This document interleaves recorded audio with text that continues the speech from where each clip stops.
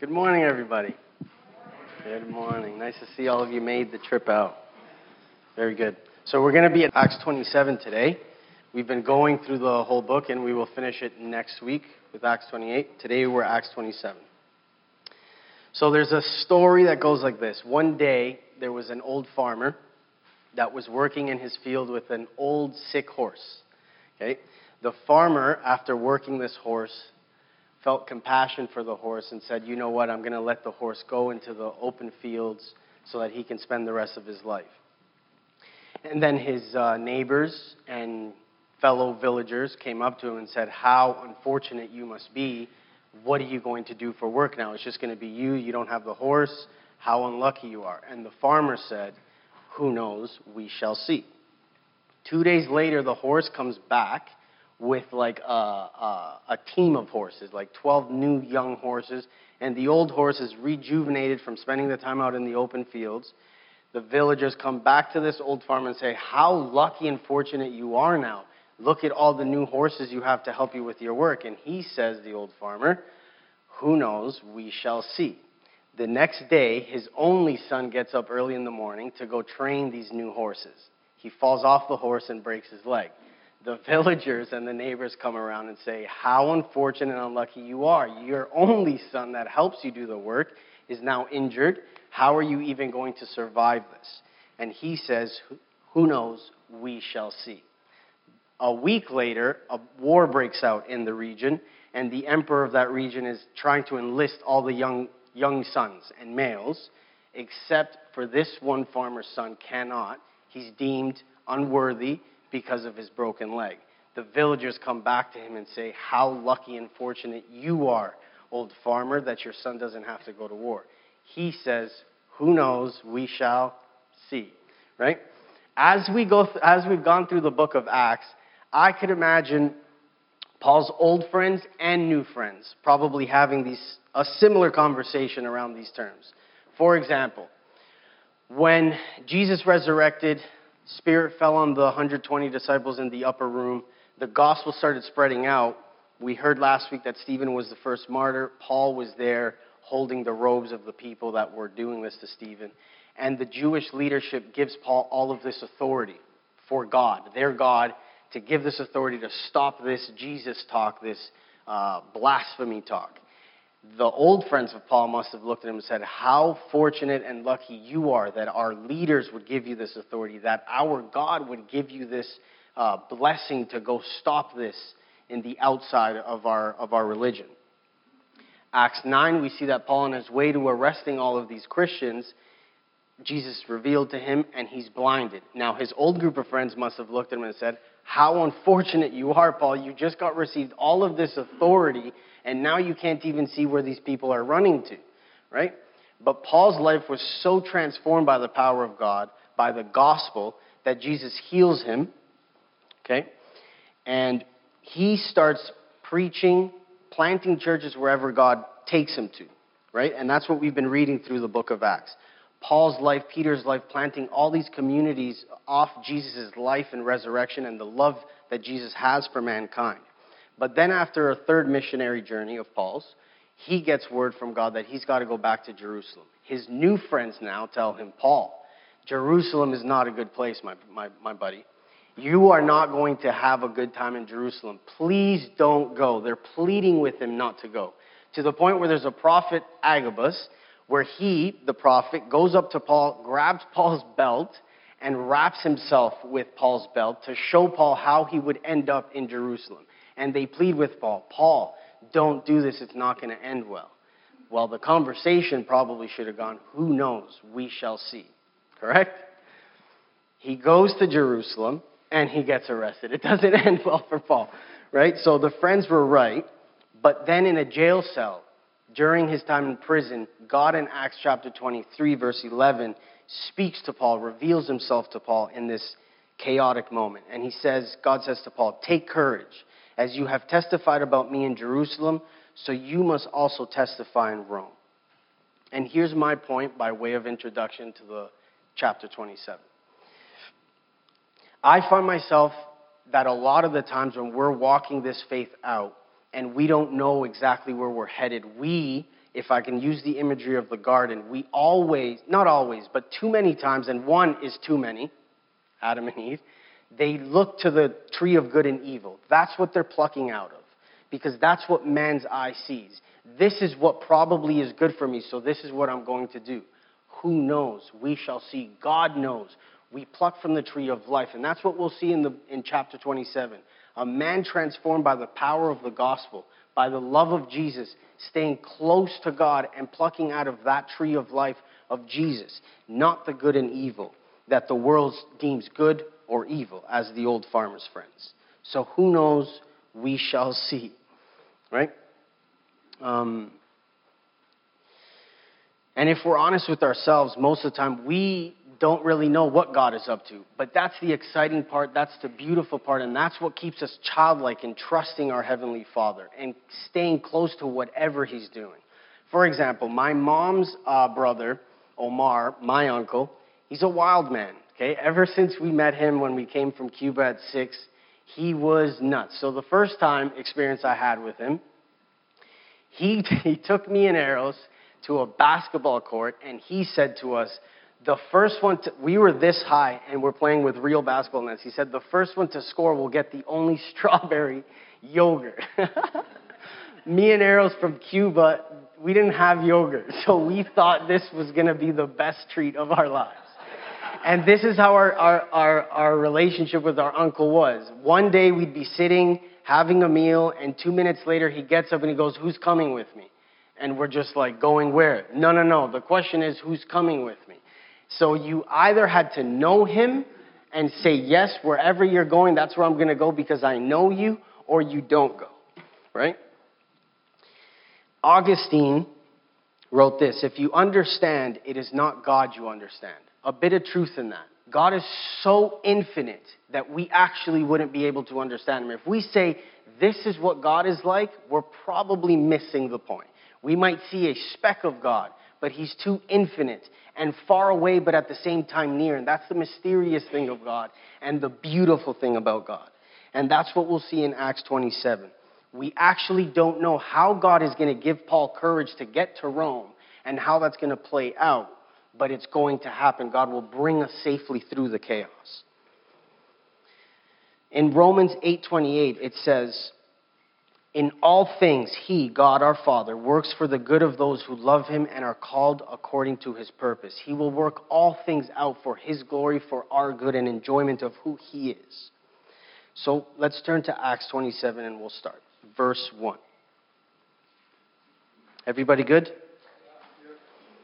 When it was decided that we would sail for Italy, Paul and some other prisoners were handed over to a centurion named Julius, who belonged to the imperial regiment. We boarded a ship of Adramyttium about to sail for ports along the coast of the province of Asia, and we put out to sea. Aristarchus, a Macedonian from Thessalonica, was with us. The next day we landed at Sidon, and Julius, in kindness to Paul, allowed him to go to his friends so they might provide for his needs. From there we put out to sea again and passed to the lee of Cyprus. Whenever it says the lee, it's the safe side of the place. I had to Google all this stuff. Google's great. Because the winds were against us, and that's the thing. They have to go through a safe path. They're on a boat. They have to go through a safe path to get away from the heavy winds. When we had sailed across the open sea off the coast of Cilicia and Pamphylia, we landed at Myra in Lycia. There the centurion Julius found an Alexandrian ship sailing for Italy and put us on board. We made slow headway for many days and had difficulty arriving on Cnidus.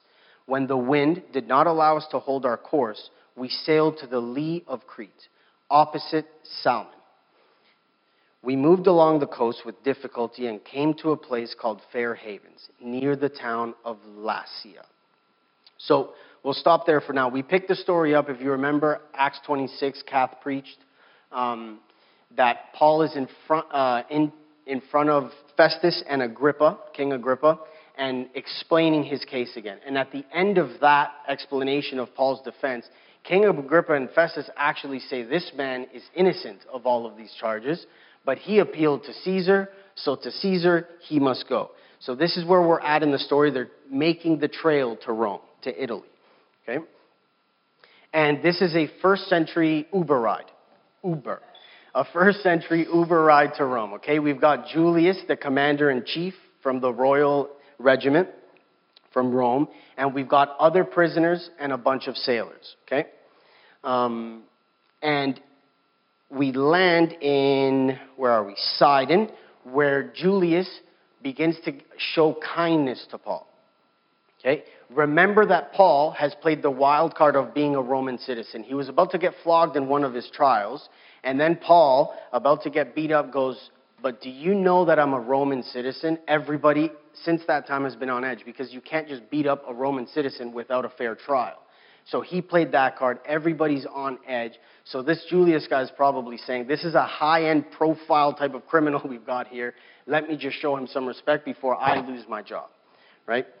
But at the same time, Luke, the writer of Acts, designed his Gospel of Luke and Acts with some parallels.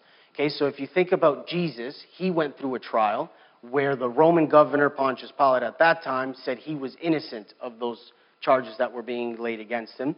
And then Jesus on the cross is placed with prisoners. Paul has just been deemed innocent by the Roman governor and now is on a ship ride to his execution with prisoners around him. And this is the point that Luke is trying to show us. Regardless of who you are, male or female, regardless if you're Greek, Jew, religious, non-religious, slave or free, jailer or the prisoner, the gospel breaks through all of those borders. The gospel reaches every single heart. And that's what we see here. We'll see through the book of chapter 27 that Julius is the one in charge, but Paul, through the power of the gospel, will be the one that everybody pays attention to in this ship, in this Uber ride.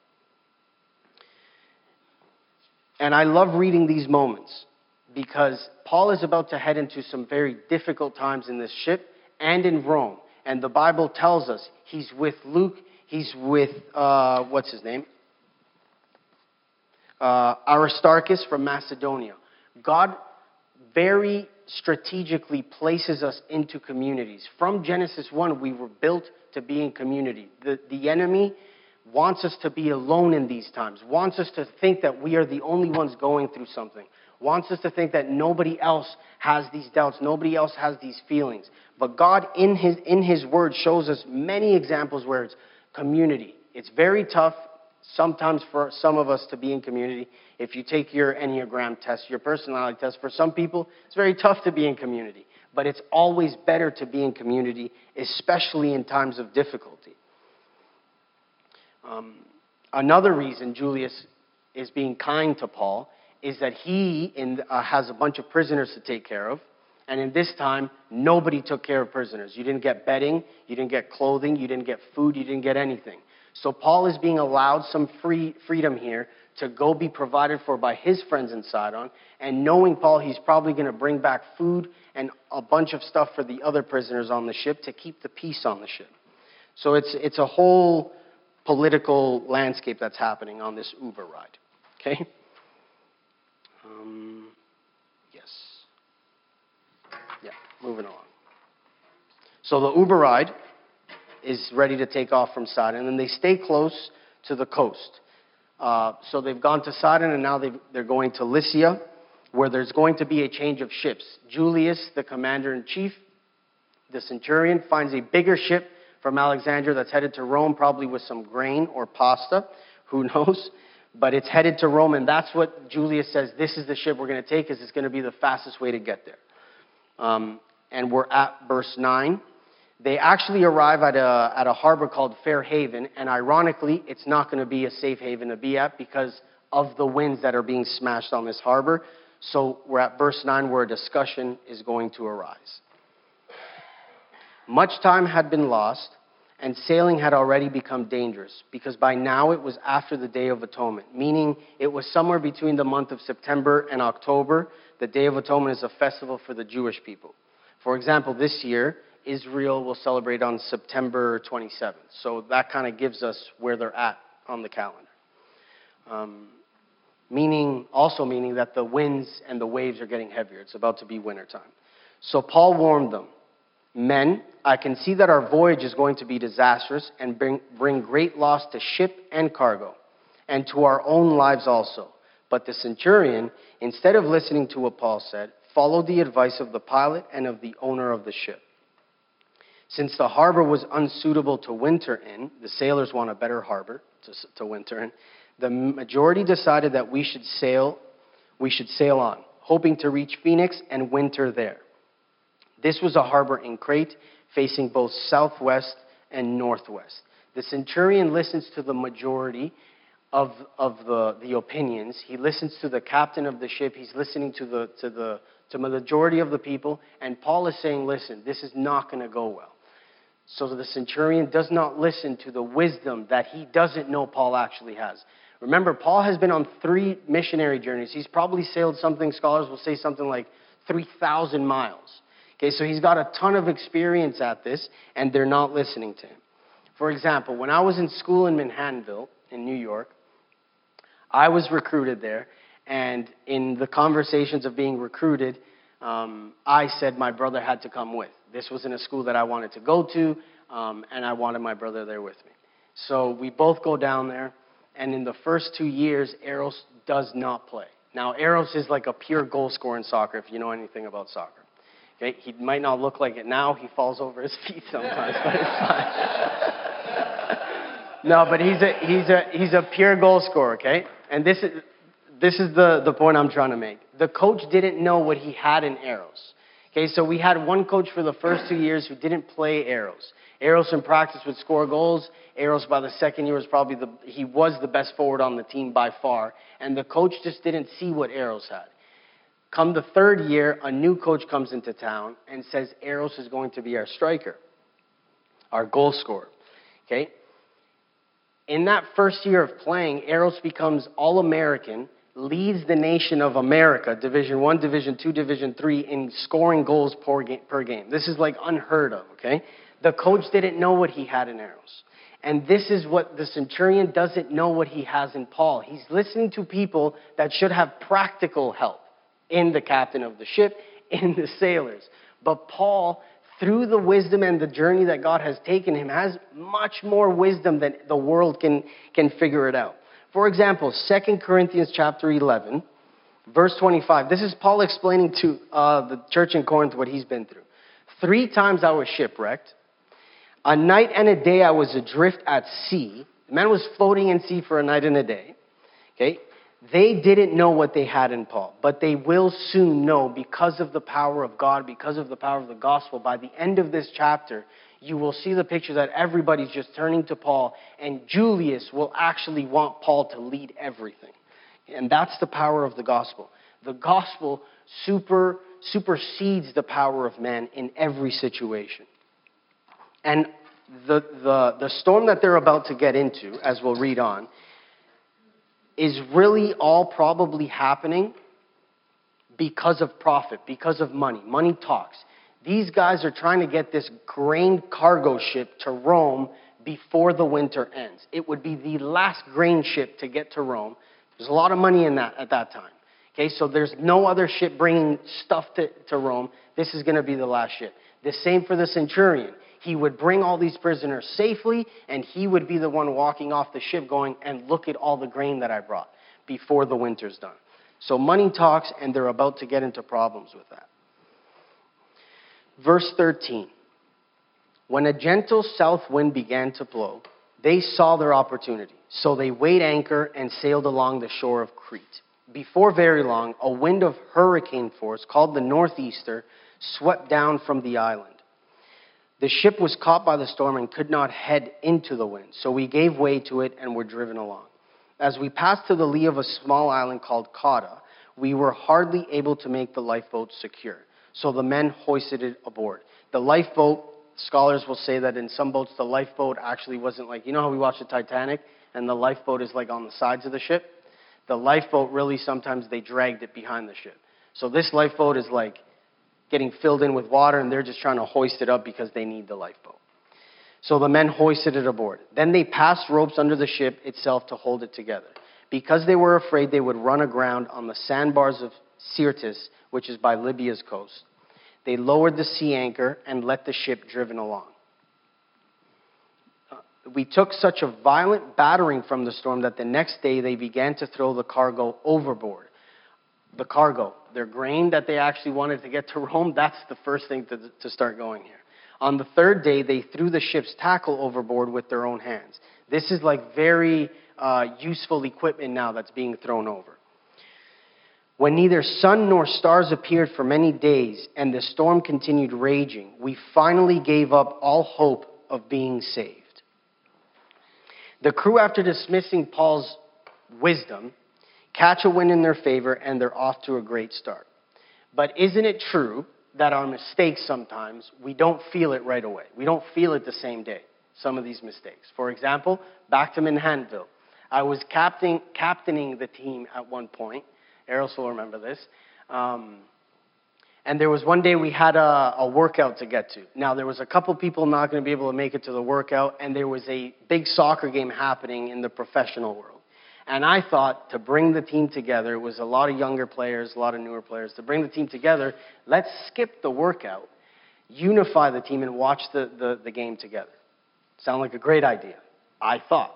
The next day we had a team meeting, and I get a text message from the coach, tell the team meeting is going to be outside on the field and bring lots of water. Okay? So when I had made that decision, I thought I was being a good leader.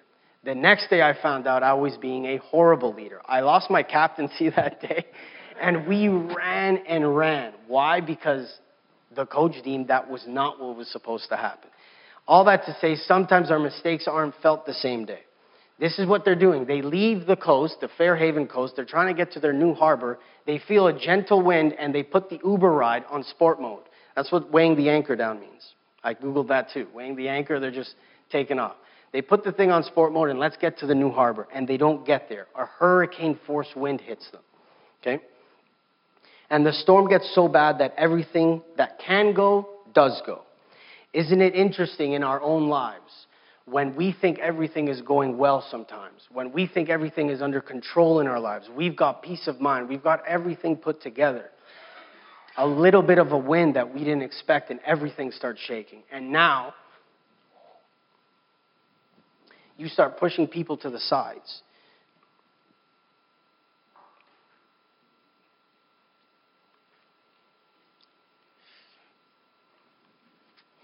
You start taking things into your own hands, and whatever can go in your life that you deemed not worthy of the struggle that you're going through, you're willing to put it off. In Acts 27, what we're going to see is a man of God that was transformed in Paul. And we're going to see faith in him, hope in him, love in him. And the question for us today is, we don't know what God is doing in our lives sometimes. He works in mysterious ways sometimes. And in those moments of chaos and in those moments of the storm, what will we find inside ourselves? Will it be hate? Will it be fear? Anxiety or worry? Or will it be faith, love, and hope like Paul? Luke tells us the whole crew gave up all hope of being saved and being rescued. They lost all hope of the storm quieting down.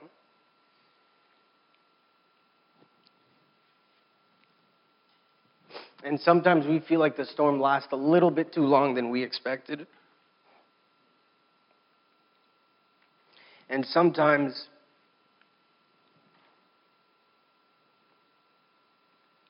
even so long that it's neither useful to us anymore. And we look up at God and maybe even ask God, are you even there? And the answer is, wait, we shall see. Could it be that God is molding us to strip ourselves from the love of the world? The world is a beautiful place. God himself created the joy of the world, the beauty of the world. But could it be that God sometimes molds us to strip ourselves from having faith in his hand and not him? Faith in his gifts instead of him and who he is. The deconstruction of our lives does suck and it is painful, but the transformation through his promise, through meeting him, is beautiful when we look back at it. God's plan for us is to worship in the waiting and while we're waiting. And we can trust him that he will bring us safely through. And maybe some of us are in that place today, sitting here. We've been in that place. We know of that place. And we believe in Jesus as our Savior for our lives and in our life. Or maybe church, maybe you're sitting here and church is just mind games for you. And you actually don't believe. But one thing you do believe in is that the storm continues on. And we feel no hope at times. We feel no faith at times. And maybe sometimes we don't feel anything at all. And Acts 27 is a beautiful reminder that God works in mysterious ways. The human heart wants God something to do that we can expect of him. This is what God needs to look like. And there's a song that I love, the lyrics says that if we look after packaging the whole time, we're going to end up in boxes. If we try and package God in our fears, we're going to end up ourselves in a box, ourselves in a storm, ourselves in a jail cell. And the thing is, our emotions, God created us with emotions. They're good for us, but they're not meant to be the Messiah. They're not meant to be our God. They're meant to be submitted to God's promises, submitted to God's word, submitted to who God is. And what we'll see in Paul is someone that probably felt all of those things in the storm, but humbly and reliantly trusted God because God had said something to him. And maybe he didn't remember it, but God will say it again. He'll say it again because it's God that gives us the strength to go through it. It's God that brings us through those situations. He is our rock. He is our fortress. He's our refuge. The psalmist writes in Psalm 18, I love you, Lord, my strength. The Lord is my rock, my fortress, and my deliverer. My God is my rock, in whom I take refuge, my shield and the horn of my salvation, my stronghold. I called to the Lord who is worthy of praise. And I have been saved from my enemies. The cords of death entangled me. The torrents of destruction overwhelmed me. The cords of the grave coiled around me. The snares of death confronted me. In my distress I called to the Lord. I cried to my God for help. He parted the heavens and came down. Dark clouds were under his feet. He made darkness his covering, his canopy around him. He reached down from on high and took a hold of me. He's going to take a hold of all of us. He drew us out of deep waters. The Lord lives. Praise be to our rock. Exalted be our God, our Savior. Therefore, we praise you, Lord. Among the nations, we will sing the praises of your name. Remember that in Genesis 1, it was darkness and waters and chaos and void that was there. And then God spoke, let there be light. And then God said, let there be life. And he's been saying that through all of eternity, through the prophets, through Jesus, to all of us through his word. Let there be light, let there be life, let there be faith in our lives in those moments. His speaking is his doing. When God speaks, he's doing something. If he can create life back in Genesis, he created the world, he created the galaxies out of nothing, he can speak life into me and you. To transform us like he did with Paul's life. To Paul, he doesn't speak a new promise. To Paul, he speaks an old promise of 2 years ago in Acts 23 to take courage. But this time, and this is what God will do, our blessings and our trials and our testings and our storms, just like our blessings can be a blessing to us, but it's meant to be a blessing to everybody. The same with the opposite in the storm and in the chaos. God will encourage us in those moments, but then it's to encourage the many afterwards. And that's what we'll see in verse 21 till the end. Verse 21, it says, after they had gone a long time without food, Paul stood up before them and said, men, you should have taken my advice not to sail from Crete. Don't you love that Paul can't resist the urge to say, I told you so. Then you would have spread yourselves this damage and loss. But now I urge you to keep up your courage, because not one of you will be lost. Only the ship will be destroyed. Last night an angel of the God to whom I belong and whom I serve stood beside me and said, 'Do not be afraid, Paul. You must stand trial before Caesar. And God has graciously given you the lives of all who sail with you. So keep up your courage, men, for I have faith in God that it will happen just as he told me. God speaking is his doing. Nevertheless, we must run aground on some island.' On the 14th night, 14 days in this storm, they were still being driven across the Adriatic Sea when about midnight the sailors sensed they were approaching land. They took soundings and found that the water was 120 feet deep. Soundings, this is pretty cool. Just a side note, this is Bible geek stuff from Google. Soundings, they're taking the ship, and when they take a sounding, they drop a huge rope with lead metal at the end. And when the lead hits the bottom, they roll the rope up, and wherever the watermark was the rope, that's how deep they can tell the water. I thought that was cool. Sorry. Fearing, a short time later, they took soundings again and found it was 90 feet deep. Fearing that we would be dashed against the rocks, they dropped 4 anchors from the stern and prayed for daylight. In an attempt to escape from the ship, the sailors let the lifeboat down into the sea, pretending they were going to lower some anchors from the boat. Then Paul said to the centurion, notice the transition here. Then Paul said to the centurion and the soldiers, unless these men stay with the ship, you cannot be saved. So the soldiers cut the ropes that held the lifeboat and let it drift away. At the beginning, they didn't listen to Paul.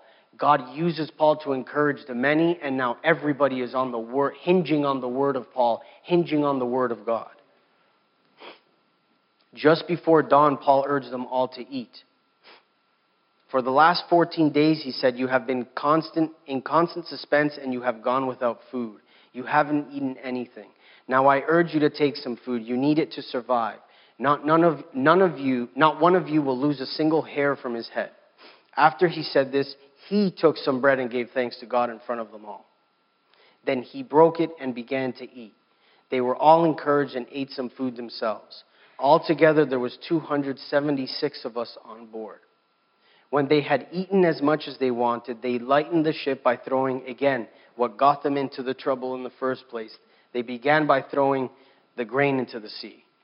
And when daylight came, they did not recognize the land, but they saw a bay with a sandy beach, where they decided to run the ship aground if they could. Cutting loose the anchors, they left them in the sea, and at the same time untied the ropes that held the rudders. Then they hoisted the foresail to the wind and made for the beach. But the ship struck a sandbar and ran aground.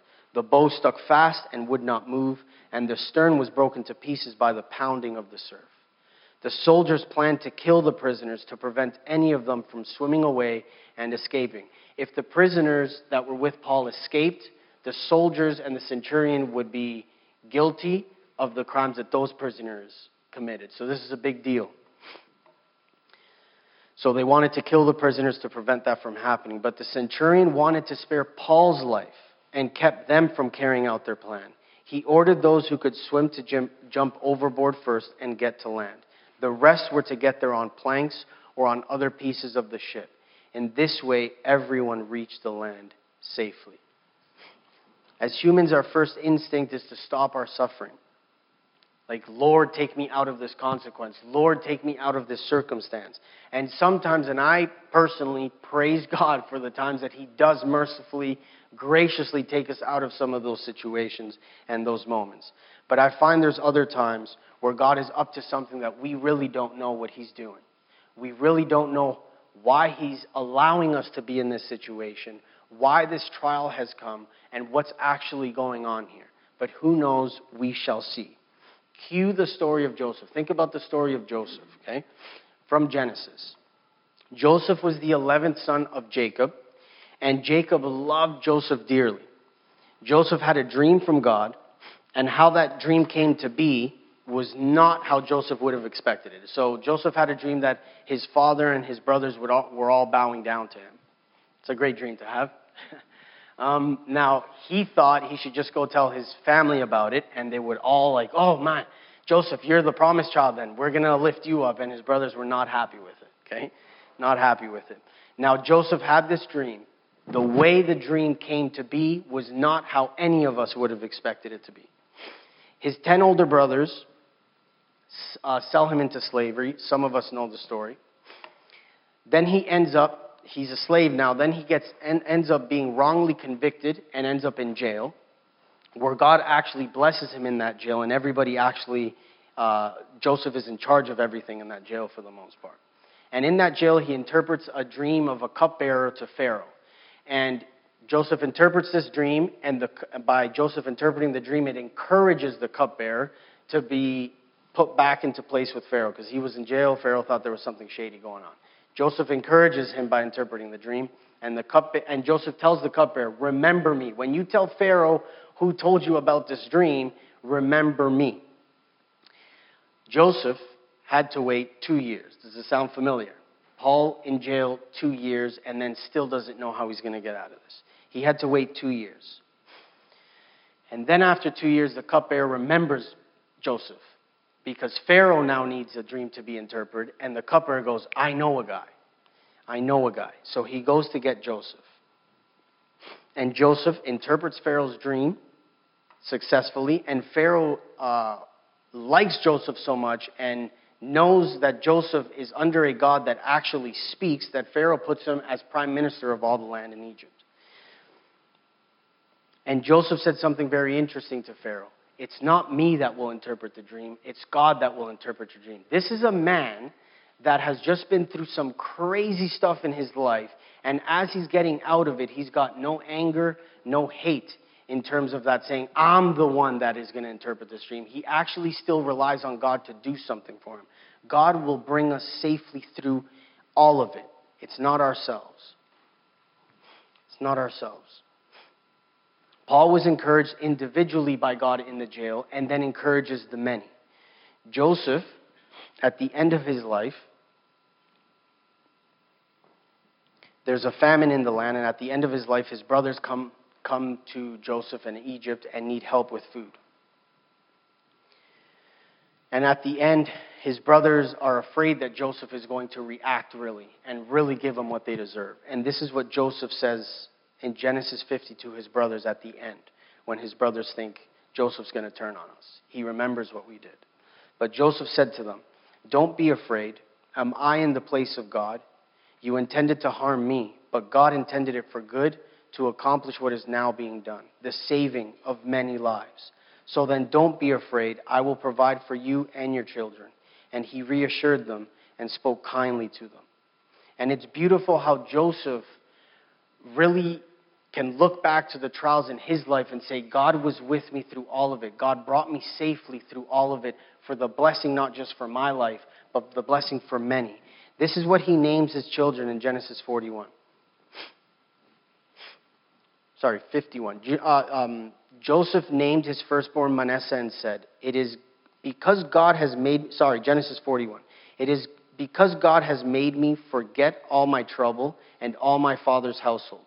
He named his firstborn Manasseh, and that's what his name means.